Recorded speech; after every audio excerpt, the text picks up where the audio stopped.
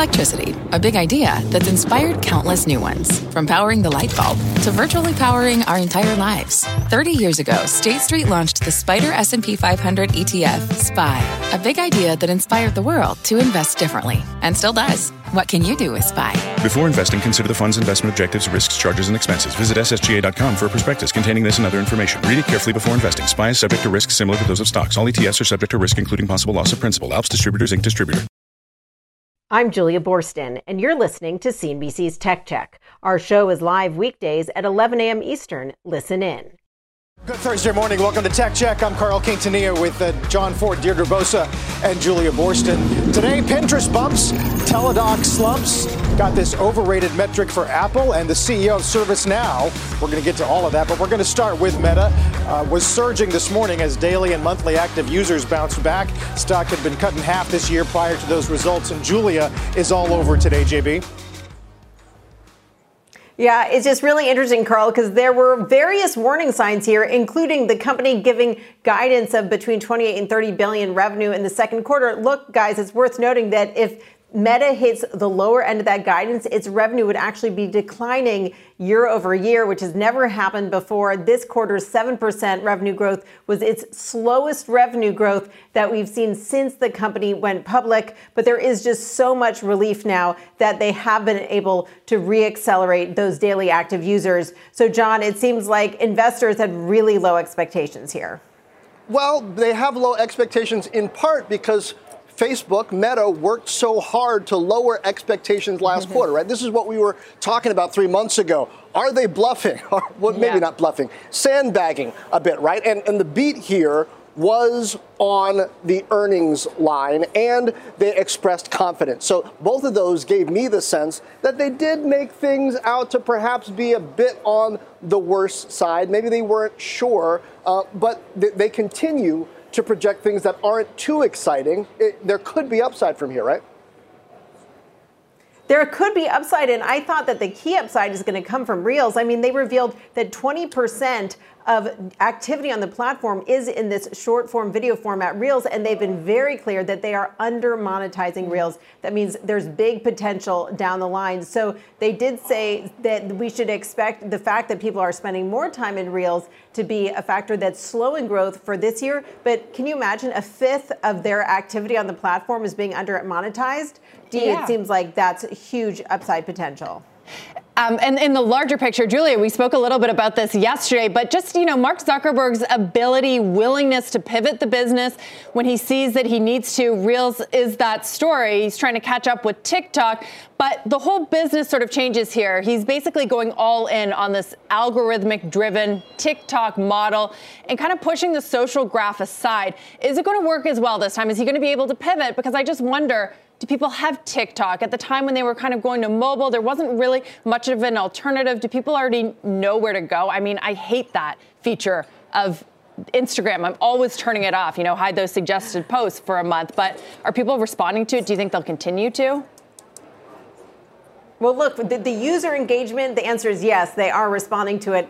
They're trying to figure out how to make it work as well for advertisers as it's working for users. I mean, I think Meta, Facebook would say that their version of TikTok, their Reels, is different. It is more customized to the way that people interact in that social way on the platform. But they get that people want the shortest form content possible. And Mark Zuckerberg himself pointed out that the company has gone through these various pivots. Back in the day, it was from desktop to mobile. Then it was from, the text format to photos and video. So they do have experience with that. I think the real question, though, is, Carl, how they balance these investments with these long-term investments. I mean, it wasn't that many quarters ago that they renamed the company Meta, and they declared their commitment to investing for these long-term projects in the metaverse. And now they're saying, well, we're going to slow down that spending because our overall revenue growth rate is slowed. We have to slow down the spending in these projects that aren't going to pay off for a long time.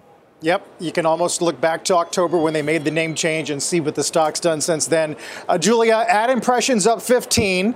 When you roll in what we learned from YouTube and Snap and Twitter today, how would we characterize the overall ad market right now? Well, I think it's not as bad as many had feared. Yes, there are these macroeconomic pressures, but I think at the end of the day, advertisers want to make sure they're getting their most bang for the buck. And so I think because of that, these platforms where you can target consumers and also measure the impact shows that they're going to be perhaps a little bit more resilient than maybe an old-fashioned format like, say, radio or outdoor or even, say, like print advertising. I mean, there are formats that are going to continue, even traditional television advertising, those formats will continue to gradually move to digital formats. Some advertisers are going to go for the digital video ads. We heard about that a bit on the Comcast call today. But I think that this sector is a little bit more resilient than some had feared when we got those warnings from Snap. Yeah. Julia, thanks. Appreciate it very much. We'll talk to you soon. Julia Boorstin joining us this morning as well on social media's future. Evercore's head of internet research, Mark Mahaney. Mark, it sounds like you would agree that at least if you look at a two-year stack, certainly Meta's revenue growth remains pretty resilient. I think that's right, Carl. And I think this is a really key critical point for investors. If you look at the reported revenue growth and you put it in a vacuum, you see this dramatically slow levels. But we had this extreme event 2 years ago that created COVID that created these wild comps. So a year ago in the June quarter, Facebook's revenue growth was well above 40%. You have to factor that in when you're looking at what the growth is like in the June quarter. So if you do that, you see that the revenue growth has been very consistent, very robust. It's impressive. There's not the dramatic slowdown that you would think of if you just looked at the reported growth number. Right. Do you think the market is going to be as tolerant in the future now of the investments that Metaverse is going to require? So I think there were three interesting changes that Facebook made in this earnings call and explains why the stock's up double-digit percent. The last quarter and the quarters before that, it was we're going to spend on Reality Labs and Meta, the future metaverse, regardless of what happens to the rest of the P&L. This time, Zuckerberg went out of his way to say that wouldn't be the case. And in fact, they then lowered their OPEX growth, their operating expense growth for the year. That was really important. The second thing is last quarter, it was all about TikTok fear. If you listen to management commentary, this time it was about TikTok confidence. They think that they can create a compelling alternative. And the third thing is last quarter, they complained a lot about the Apple privacy changes, how it was dramatically negatively impacting their business. This time, it was confidence about their ability to recreate the ad tech stack. Night and day difference in the tone, and that helps explain the stock up. Yeah, they've done that over the years, Mark. Really expert at under-promising and over-delivering, taking the hits and then beating them later.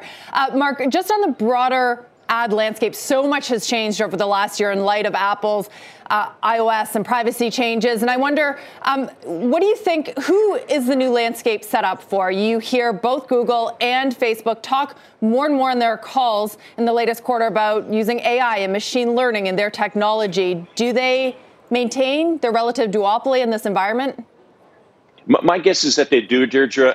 It's the company with the most data and the best application of technology against that data that wins. And so if you have invested years in AI and machine learning like Facebook and Google have, you're probably going to be the first to figure out a post-privacy ad attribution model. Look, there are a lot of headwinds here facing advertising models. Why I like Facebook so much here is that I think you're going to have revenue growth acceleration as we hopefully move beyond the Ukraine at some point, hopefully move beyond macro at some point. And then they solve the ad attribution model problem that was created in part by Apple. And then they start monetizing Reels. Like there are three major revenue growth levers here. They're staring us right in the face. Have they executed against them well yet? No. But, give this company enough time, 6 to 12 months, you're going to see that revenue growth reaccelerate, and this stock will not stay at 13 times earnings. It's one of the best assets you can buy right here, right now in consumer tech, I believe.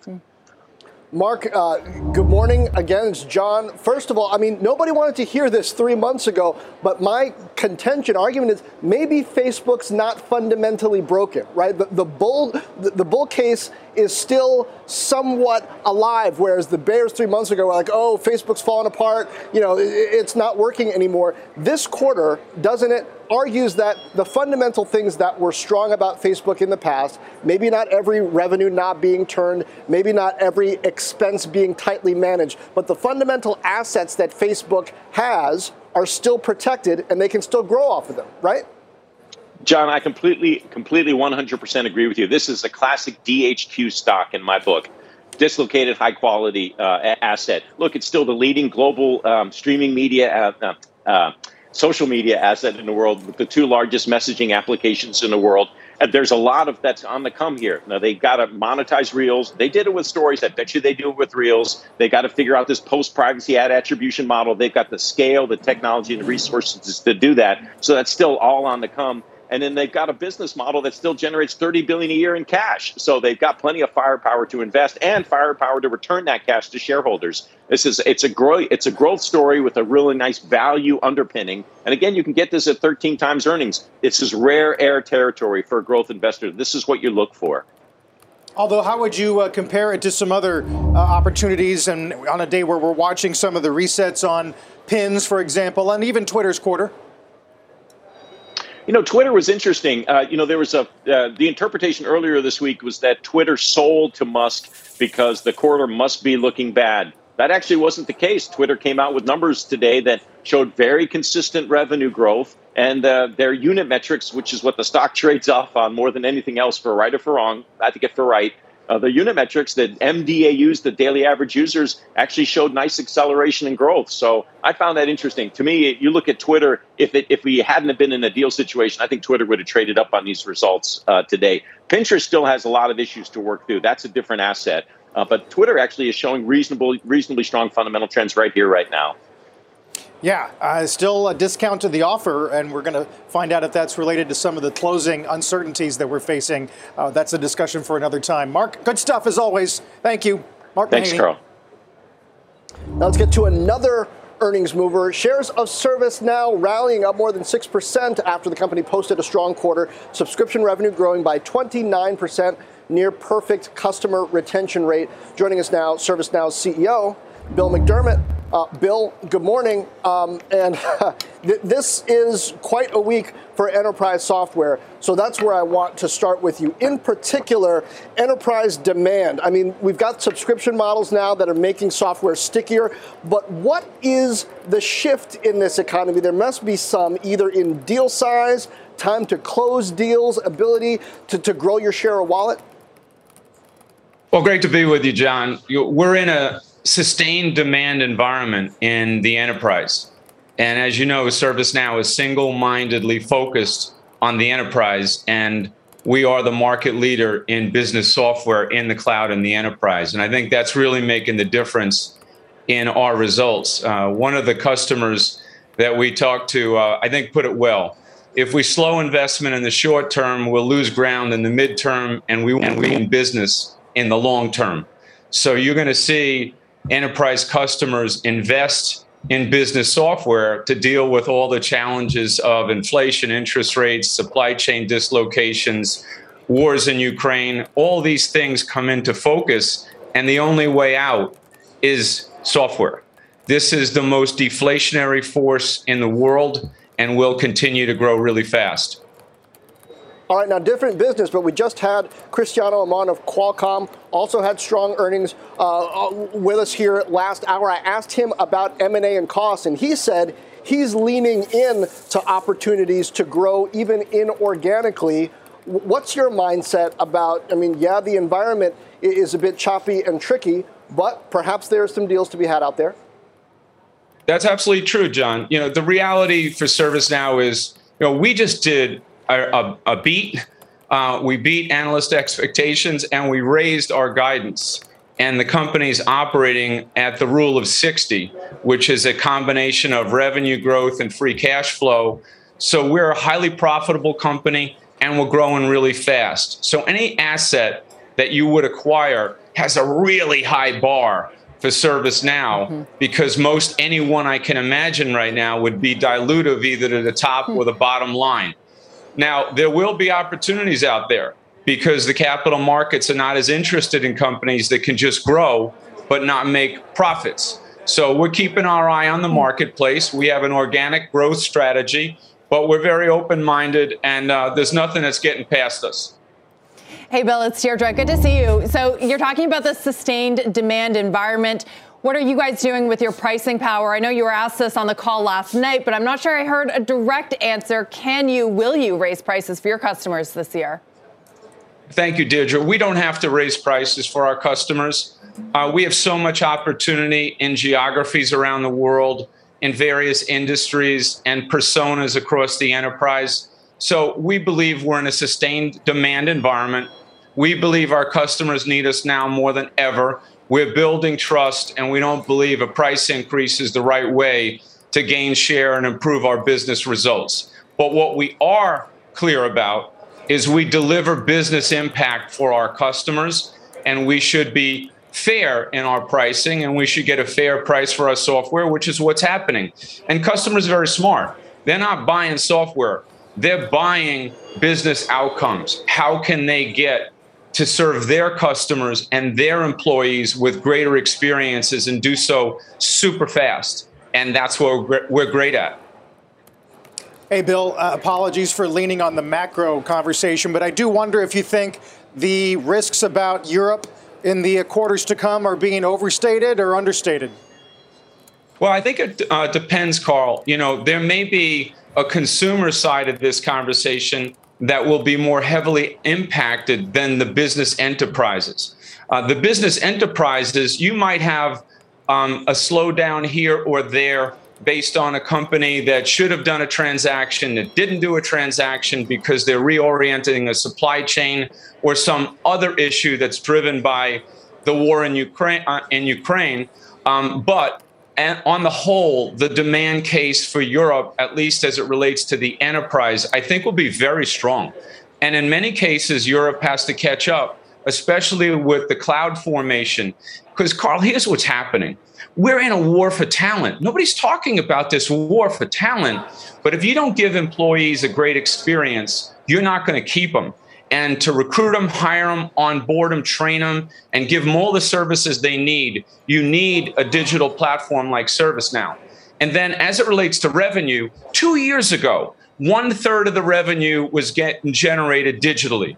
Today, 2/3 of the revenue for companies in Europe and elsewhere has to be generated through digital transformation.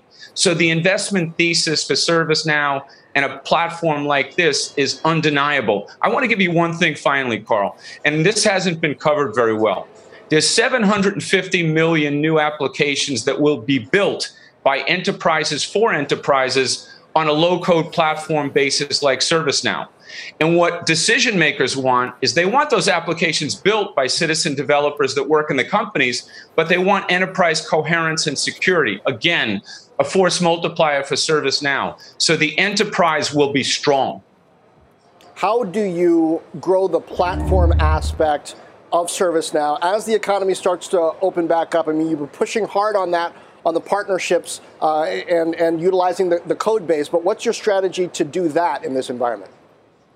Well, John, 100%. You know, we have the top 10 systems integrators in the world right now that have at least $1 billion or more business plan with ServiceNow. So all the big brands have adopted us as the standard for digital transformation and the Now platform as their biggest growth opportunity. And beyond that, there's lots of mid-size and small systems integrators in each of the industries, geographies, and personas we serve that can build businesses around the ServiceNow platform. We're just getting started. We like to say that on Tech Check as well. And after earnings, the stock so far today, maybe it's just getting started, but it's up about 7%. Bill McDermott, thank you. Thank you very much, John. Thank you, Deirdre. Thank you, Carl. See you soon. And we are just getting started. Still to come on the show, Teladoc shares getting crushed on results. Comcast, our parent company, also moving sharply lower on some subscriber losses, plus much more on Meta. Those shares finally seeing a day in the green. Tech Check, just getting started. Sound like a broken record. What does it mean to be rich? Is it having more stories to share or time to give? Is it being able to keep your loved ones close? Or travel somewhere far away? At Edward Jones, we believe the key to being rich is knowing what counts. Your dedicated financial advisor will take a comprehensive approach to your financial strategy to help support what truly matters to you.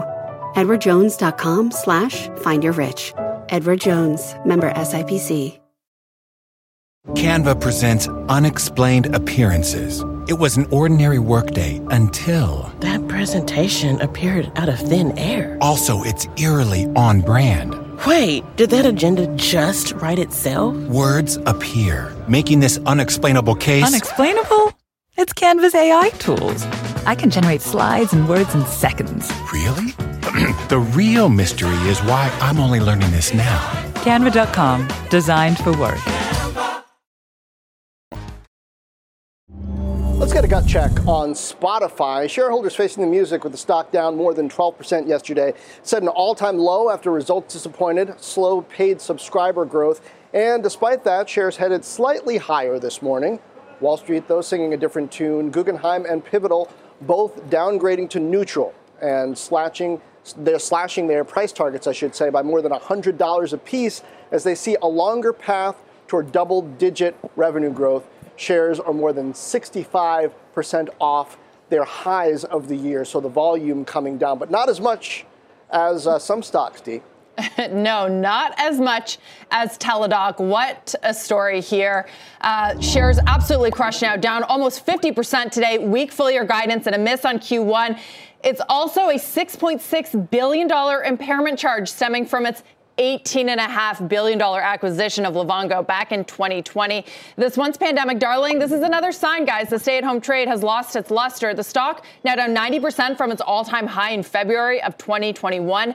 Teladoc also hit with a bunch of downgrades this morning. One investor who feels this pain, Kathy Wood. You probably already know ARK, the number one shareholder in Teladoc, with a 12% stake as of yesterday's close. She has been buying all the way down, trying to catch that falling knife. And guys, pretty much a disaster today. I feel like there's been a shift over the last few weeks. He used to talk about how these pandemic darlings, John, were approaching pre-pandemic levels as if maybe it would stop there. But that's not the case. In the case of Teladoc, it's well below those 2019 levels, approaching that IPO price even. Maybe betting against innovation isn't always such a bad idea. I mean, I don't know. Carl, sometimes innovation doesn't show up as quickly as the valuation would suggest. Or sometimes there's a mismatch on price. Certainly, Kramer's point this morning was that the moats that we thought were built into some of these models aren't nearly what we thought they were. And as a result, maybe the next stage really is some consolidation in these industries, right? Why else would you have the ability to work hybrid as well as we do, but not want to see your doctor over the phone? It's a really interesting contrast between Teladoc and Meta, right? Because Teladoc, people assumed a moat was there that wasn't necessarily. Meta, bad quarter, people said, oh, there's no moat for Facebook anymore. Their business is just being run through. It doesn't look like that's happening. Well, I mean, a lot of the analysts this morning, John, are talking about competition. But is that the problem, or is it a fundamental business model problem? I spoke to Rajiv Ranaki this morning. He's the Anthem president of digital platforms. They're obviously making a ton of investments in this space. And he says that it is the business model. For these solutions like Teladoc to work, they need to be integrated with the rest of the care system. And when it comes down to it, we talk about this all the time, guys, is it a platform or a feature? Teladoc looking increasingly like a feature and one that other bigger healthcare players can actually create themselves. Yep. The high 308 back in February of last year. Pretty amazing. Meantime, our parent company Comcast moving sharply lower today, as you heard Dee say, despite the earnings beat. Why is that? Julia Borston has some wrinkles on the broadband net adds, JB. Yeah, Comcast beating expectations on the top and bottom line, but we're seeing that stock sell off, and it seems to be on concerns about broadband subscription growth. And that is really the thing that typically moves Comcast shares. And the company reported 262,000 broadband net adds in the quarter. That is down from last year, but above the analyst expectations. But there is a footnote in Comcast's slide deck that says about a third of those net adds were customers who were receiving broadband under free programs and weren't previously counted. Now, without that 1/3 of that number, the net add number would have been a miss of expectations. Analyst Craig Moffett noting that the issue is that those customers were not actually acquired in this past quarter. They just started paying in this quarter. And he says one reason we've seen such a big sell-off is there are these persistent concerns about the challenge of market growth in the wake of the pandemic pull forward. Now, on the flip side, Comcast saying that broadband is at its lowest churn in history, noting that the people who previously had broadband for free are now paying. And they note that COVID programs that ended gave them a one-time benefit this quarter, but will not have a negative impact going forward. So we see shares are now down 7.6%. Carl? We'll keep an eye on that ahead of Disney in the coming days. Julia, thank you. As we go to break, don't take your eyes off of Meta. One of the big stories of the morning. We had one of the biggest gaps up post-earnings in the history of its life as a public company, still hanging on to a gain of about 14%. Plus, don't miss the CNBC stock draft taking place 2 p.m. this afternoon. And among those on the clock, Ryan Reynolds. Then St. Peter's University looking for another Cinderella run, plus Shark Tank's Mr. Wonderful and others. As we are hanging on to a 1% gain here on the NASDAQ, Tech Check is back after this. Hi, I'm Ben. I suffer from a condition called writer's block. It strikes when I'm at work. That's why I choose Canva Magic Write. It works fast, generating text in seconds, thanks to AI. Common side effects include increased productivity, compliments from coworkers, feelings of satisfaction. Now I can say bye-bye to writer's block. Ask your boss if Canva Magic Write is right for you at canva.com, designed for work. Canva. This podcast is supported by FedEx. Dear small and medium businesses, no one wants happy customers more than you do. So you need a business partner just like you. Like FedEx, who understands your passion for serving your customers because they have the same commitment towards you. That's why FedEx offers you picture proof of delivery, packageless and paperless returns, as well as weekend home delivery to 98% of the U.S. on Saturday and 50% on Sunday. See the FedEx service guide for delivery information. What's more, FedEx Ground is faster to more locations than UPS Ground. Trust FedEx for timely deliveries. See what FedEx can do for your business. Absolutely, positively FedEx. Welcome back to Tech Check. I'm Jon Fortt with Deirdre Bosa and Carl Quintanilla. Now, despite the move higher in Meta this morning, the stock is still more than 47% off its 52-week high. So is it cheap now or not? We'll have a look next. But first, let's get a news update with Morgan Brennan. Hey, Morgan. Hey, John. Well, here's what's happening at this hour. The U.S. economy unexpectedly shrank in the first 3 months of the year. GDP fell 1.4%. It was the first contraction since the beginning of the pandemic in 2020. The decline, which is a first reading, was driven by a growing trade deficit and a decrease in spending on inventory by companies. This despite strong consumer spending and business investment. Shares of CNBC parent company Comcast are dropping 8% despite Q1 results that beat estimates. Cable subscriber numbers were weak, and the company warned that strong growth for its Peacock streaming service may not repeat. Surprisingly good results for an experimental weight loss drug are driving up Eli Lilly shares, though. Obese participants getting the highest dose lost more on average than 20% of their body weight, or about 50 pounds per person. Lilly also posted strong quarterly results.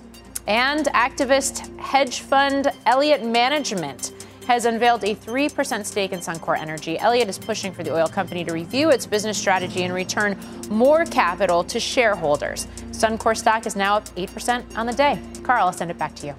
All right, Morgan, thank you. Meta shares, of course, on pace for their best day since 2016, but only trading back to where it was a week ago. As you know, it's been months of tough trading. Our Mike Santoli has more on the long-term picture, and you can really see where the stock began to collapse last fall. Absolutely. A severe break of a long-term trend. And by the way, let's all feel old. In 3 weeks, it's 10 years since the Facebook IPO. So this is the entire history of Facebook as a stock, now Meta, of course. And what you'll see here, this is a log scale, which means all percentage moves are portrayed as equal. So you see going from 100 to 200 is the same distance as 200 to 400. It evens it out. What's fascinating is it kind of was riding this trend line all the way up to $1 trillion valuation. You're going to have to fudge it a little bit here, but basically that's where it cracked. So what would it take to get the stock, at least on this long-term basis, back up into that channel, probably up in the mid 200s, 250 or so. Even with this break, though, stock cut in half. The annualized gain in the stock since the IPO, 18%. Compared to about 6% for the S&P 500. Total return for the S&P, 10%. No matter any way you slice it, massively outperformed since the IPO, even though you've had this massive retrenchment over the last several months. Could you argue it's been, even throughout this whole history, a relative value play within FANG itself? It became that. Yes, I'd say over the last 4 or 5 years, it became that. It used to kind of swap back and forth with Alphabet. And in fact, for a while, I think that's been the main comp. And right now, certainly seems quite cheap to Alphabet, which itself is now being called inexpensive at less than 20 times earnings. Right. It's a fascinating way to look at the chart. We don't do that too often. Maybe we should do it more often, right? It's good for longer term charts. Yeah. Mike Santoli, thanks. Sticking with Meta, let's bring in Verge editor-in-chief and CNBC contributor, Nilay Patel. Nilay, after so much negative sentiment in recent months, Meta is suddenly a growth story with a nice value underpinning, in the words of Mark Mahaney earlier on in the show. What do you think? Do you agree with that assessment? Do you think that there's still cracks here that investors are maybe overlooking right now? I think there's some cracks, right? The user numbers in particular, are kind of in that range where a good and smart Facebook product manager can send some notifications around the world and make those numbers kind of go any way they want. So I think there's a little bit of a story there in that, the user growth was kind of baked into the stock already before earnings. They beat them. Facebook is very good at being conservative and then beating expectations in these moments of crisis. The real story is on the earnings call when Mark Zuckerberg said, I think we're setting ourselves up with the metaverse for a great story in 2030, which is a long time away. And he's spending a lot of money. He's got 17,000 employees working on AR and VR. And right now, the problem is TikTok. And competing with TikTok is a ghost, right? We don't know what TikTok's margins inside of ByteDance are. We don't know if ByteDance is choosing to lose money. We don't know if they're holding back their ad load to keep their prices up. That's a hard thing to compete with, and it is taking an ever-growing share of attention away from Facebook right now. And I think you're seeing that split in the earnings report. The word metaverse in the earnings release only one time. I counted that as well, Nilay. So I wonder then, is this sort of stories all over again in the sense that Snap represented this kind of existential threat to Facebook, but they rose to the challenge and they ended up doing really well in stories and monetizing it? Is TikTok a different kind of competitor because so much of it is the algorithm, it's technology based, and can't forget this is a Chinese company. So is it different this time? I do think it's a little bit different this time, right? The family of apps is growing overall. That's what kind of drove whatever growth we saw in Facebook this quarter. But Mark is talking about, hey, I've got to start bringing in content from the entire network and showing it to people in an AI-based discovery engine, not a friends and family social feed, an AI-based discovery engine across the entire network. And, his pitch is, I've got more than just short form video if I do that. I've got text posts, I've got photos, I've got all this stuff to show you. That is a head-on attempt to compete with TikTok, which is obviously based on that network-wide AI recommendation engine that is so powerful. That's a big difference compared to just cloning stories, which basically every social company tried to do because the format was intrinsically simple. And the difference at the time was that Snapchat was a messaging platform that was starting to add another kind of messaging component. And you saw that with stories on Instagram, stories on Facebook, it was beyond messaging, right? So they could differentiate a product that on its face was very, very similar. Here, I think they're going in and the competition's a little more head on and the user experience is a little better over there. And they've got a long way to go. Nilay, but from an investor perspective, I feel like we've seen this movie before with mobile and post that, and then Cambridge Analytica and post that. Facebook management seems to have this playbook. They go, wow, this is a big problem. We're going to have to spend a ton of money. And then they spend like a half a ton of money, right? And later they make up for it. Then on the cost line, the earnings end up being better than people feared. And the problem ends up getting solved a little bit faster than they made it sound like it could be solved. I mean, isn't there that argument that Facebook's still pretty strong in its model? It's hitting a rough patch, but it's not exactly crashing. Yeah, I think that's a totally strong argument. I think the difference that I would point to this time is that the CEO of Meta is really focused on something that will deliver in 2030. Every other time he's faced this kind of existential risk, he's been focused on the problem at hand, and he hasn't spent $10 billion a year on something else. Now, I understand why he's spending $10 billion a year on something else. He needs to get out of the grip of Apple and Google, the mobile platforms that right now pose the deepest existential risk to his business. They've turned off tracking. That has hurt them in direct-to-consumer. It's hurt their advertising business. I think it's very smart for him to say, look, I'm going to build my own platform that I think is the next generation of technology. Having that pay off 8 years from now is a long bet, and the problems right now are TikTok and Apple, and he's got to get through them. Fundamentally, Apple itself is also about to release a headset. So even that long-term bet is going to come under pressure. And I think a question for everybody at Meta, a question for investors, a question for reporters like me is, where's Mark's focus? Is it on the big problem right in front of him, or is it on the problem that's 8 years from now? Hey, Nilay, we talk a lot about innovation risk and expense risk, but where do you think we are on regulatory risk, which we haven't talked about in a while, especially if the GOP takes the House and as we move closer into another election cycle with the midterms? Yeah, I think between Elon and Twitter and the potential of the House flipping over, right, the whole regulatory apparatus around 230 and speech and content moderation is up for grabs again. I personally feel like this is a video game I've 100%ed like 3 times in the past year talking about this stuff. But it seems like we're in for the next version of the game. That's happening. We'll see how that plays out. The real regulatory risk is in Europe, right, where the Digital Service Act is about to come into play, and the Digital Markets Act is already in play. So Facebook is about to face enormous regulatory pressure in Europe across all kinds of its businesses. Yeah, Sheryl Sandberg, I mentioned that on the earnings call last night. Another thing that they talked about was headcount. That actually grew by 5,800 net new hires. And it was kind of funny, the response that Zuckerberg gave with regards to attrition. He said, you know what, sometimes these moments can be good in terms of the declining share price because we only want people here who want to work here. Did that number surprise you, that Facebook has been able to hire so many people amid the labor shortage, amid its, stock rout as well? I love that quote from Mark Zuckerberg. I thought that was great. I don't know that I fully believe the second part where he said, in COVID, people were looking for stability, so they stayed, and maybe they shouldn't have. Like, we're in the middle of the Great Resignation. But Facebook overall remains one of the most compelling places to work on the internet, especially if you are interested in a company that is betting big on the next generation of technology. You're interested in doing cutting-edge AI work against a huge data set. And not for nothing, you want a founder-led company that does have that dual-class stock structure that protects them from changes in the market that might otherwise affect the company. So I think they have a compelling case for why you should work at Facebook, especially on the engineering side.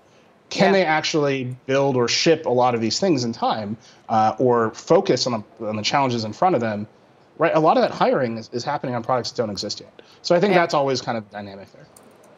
Nilay, as always, thank you. Talk to you again soon. Nilay Patel of The Verge.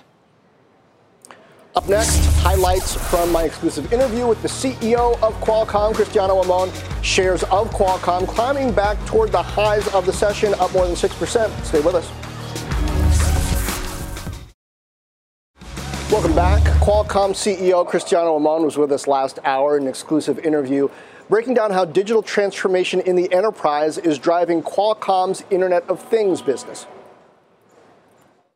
For example, look at the Microsoft results, and they kind of indicate the resilience of the enterprise in that phenomena of digital transformation in the enterprise. That's driving the majority of our IoT revenue. That's our 61% growth in IoT, and that's very resilient, and that's a secular growth, and that's all about digital transformation. We're the company connecting all those devices and provide them with smart processors that they are enabling the cloud economy.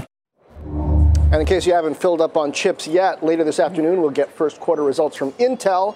Intel CEO Pat Gelsinger is going to join us on Tech Check tomorrow to break down those numbers. Carl, the thread through all of this, I think, is a question of moats. Qualcomm has been arguing that they've got one, not just having to do with smartphones, but having to do with their connected technology overall, and that their valuation isn't showing that yet. Investors will decide, but these results, a feather in his cap. Yep. We sometimes are too quick to say, oh, it's an automotive play or it's a mobile phone play. But D, I was struck by what he told John about the household essentially becoming a mini enterprise, given the kinds of the level of connectivity you need in your home. Yeah, I know ours is certainly trending that way.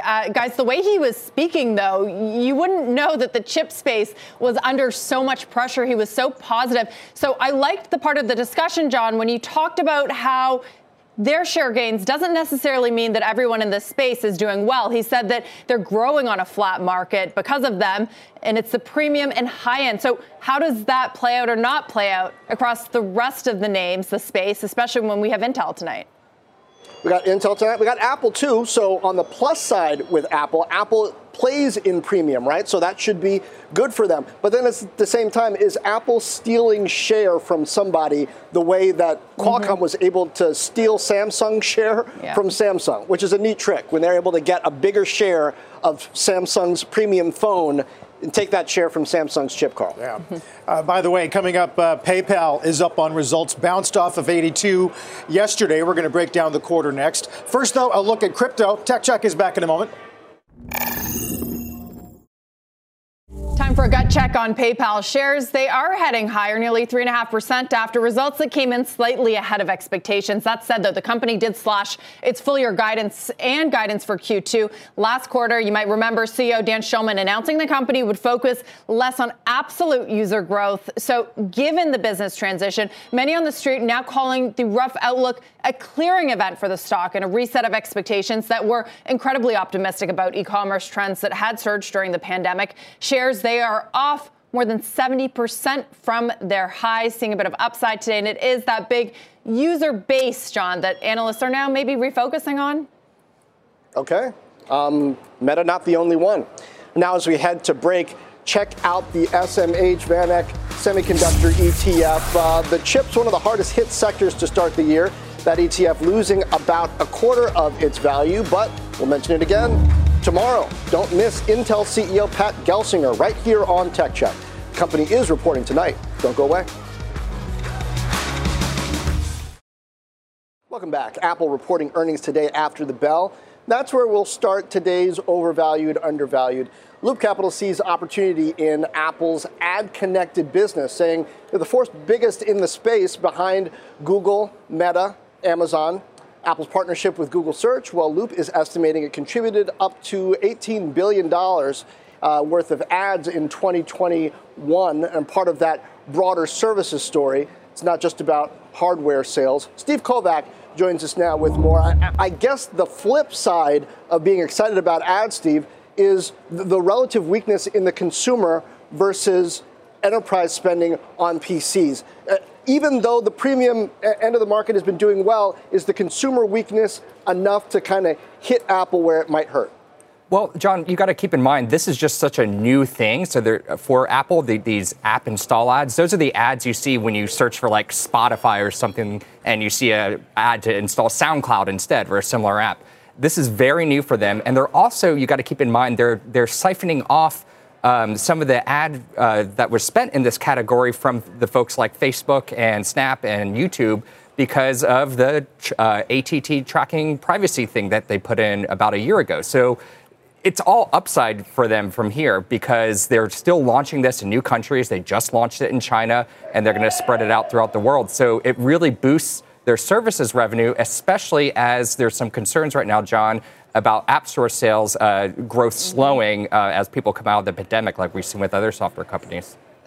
Steve, that's exactly what I wanted to ask you about. Where are we on App Store fees in that services complex? It was interesting. Senator Pichai on the Alphabet call made a point to say that 99% of developers are paying that lower fee. Right. We know that they've kind of moved quicker. What do we expect to hear, if anything, from Apple? Yeah, we already got some data, actually, Dee, about this from Apple. And early this year, they put out their report of how much they've paid developers. And it was by a long shot higher than, I don't have the number off the top of my head, but it was higher than it's ever been. And that kind of gives us a hint that, A, the App Store grew like crazy last year. And B, yes, people are getting, the developers are getting more money out of the App Store. Steve, go back. Thank you. Thanks. We know you'll be watching Yeah, this see you later tonight. And if you missed part of the show, don't forget to follow and subscribe to our podcast. Listen anytime, anywhere, wherever you download podcasts. Tech Check, back in a moment. Dow still holding 141. We're going to watch Meta, obviously, this afternoon. Qualcomm and ServiceNow, some of the biggest gainers of the morning. And then we just mentioned Apple and Intel, but we'll get Amazon as well after the bell at 4 p.m., John.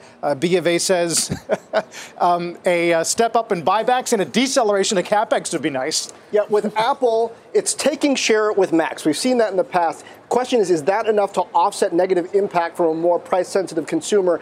And Intel's been losing share to AMD in consumer. Is enterprise strength with hyperscalers and PCs enough to offset that? That's my question. Yeah, good questions. And, big tech so far has actually been able to sort of at least manage or surpass expectations, which has been good for the markets. The NASDAQ up 0.7% today. Amazon, you want to watch e-commerce, of course, but that advertising and cloud, those higher margin businesses, Carl, are they going to make up for that potential slowdown in the core? Meantime, the week's not quite over. We got to get through those prints tonight. And then tomorrow, quite a few macro indicators on inflation, EU CPI for April, the U.S. Employment Cost Index, and March PCE for the United States. So we got a lot more wood to chop. You've been listening to CNBC's Tech Check. You can always catch us live weekdays at 11 a.m. This podcast is supported by FedEx. Dear small and medium businesses, no one wants happy customers more than you do. So you need a business partner just like you. Like FedEx, who understands your passion for serving your customers because they have the same commitment towards you. That's why FedEx offers you picture proof of delivery, packageless and paperless returns, as well as weekend home delivery to 98% of the U.S. on Saturday and 50% on Sunday. See the FedEx service guide for delivery information. What's more, FedEx Ground is faster to more locations than UPS Ground. Trust FedEx for timely deliveries. See what FedEx can do for your business. Absolutely, positively FedEx.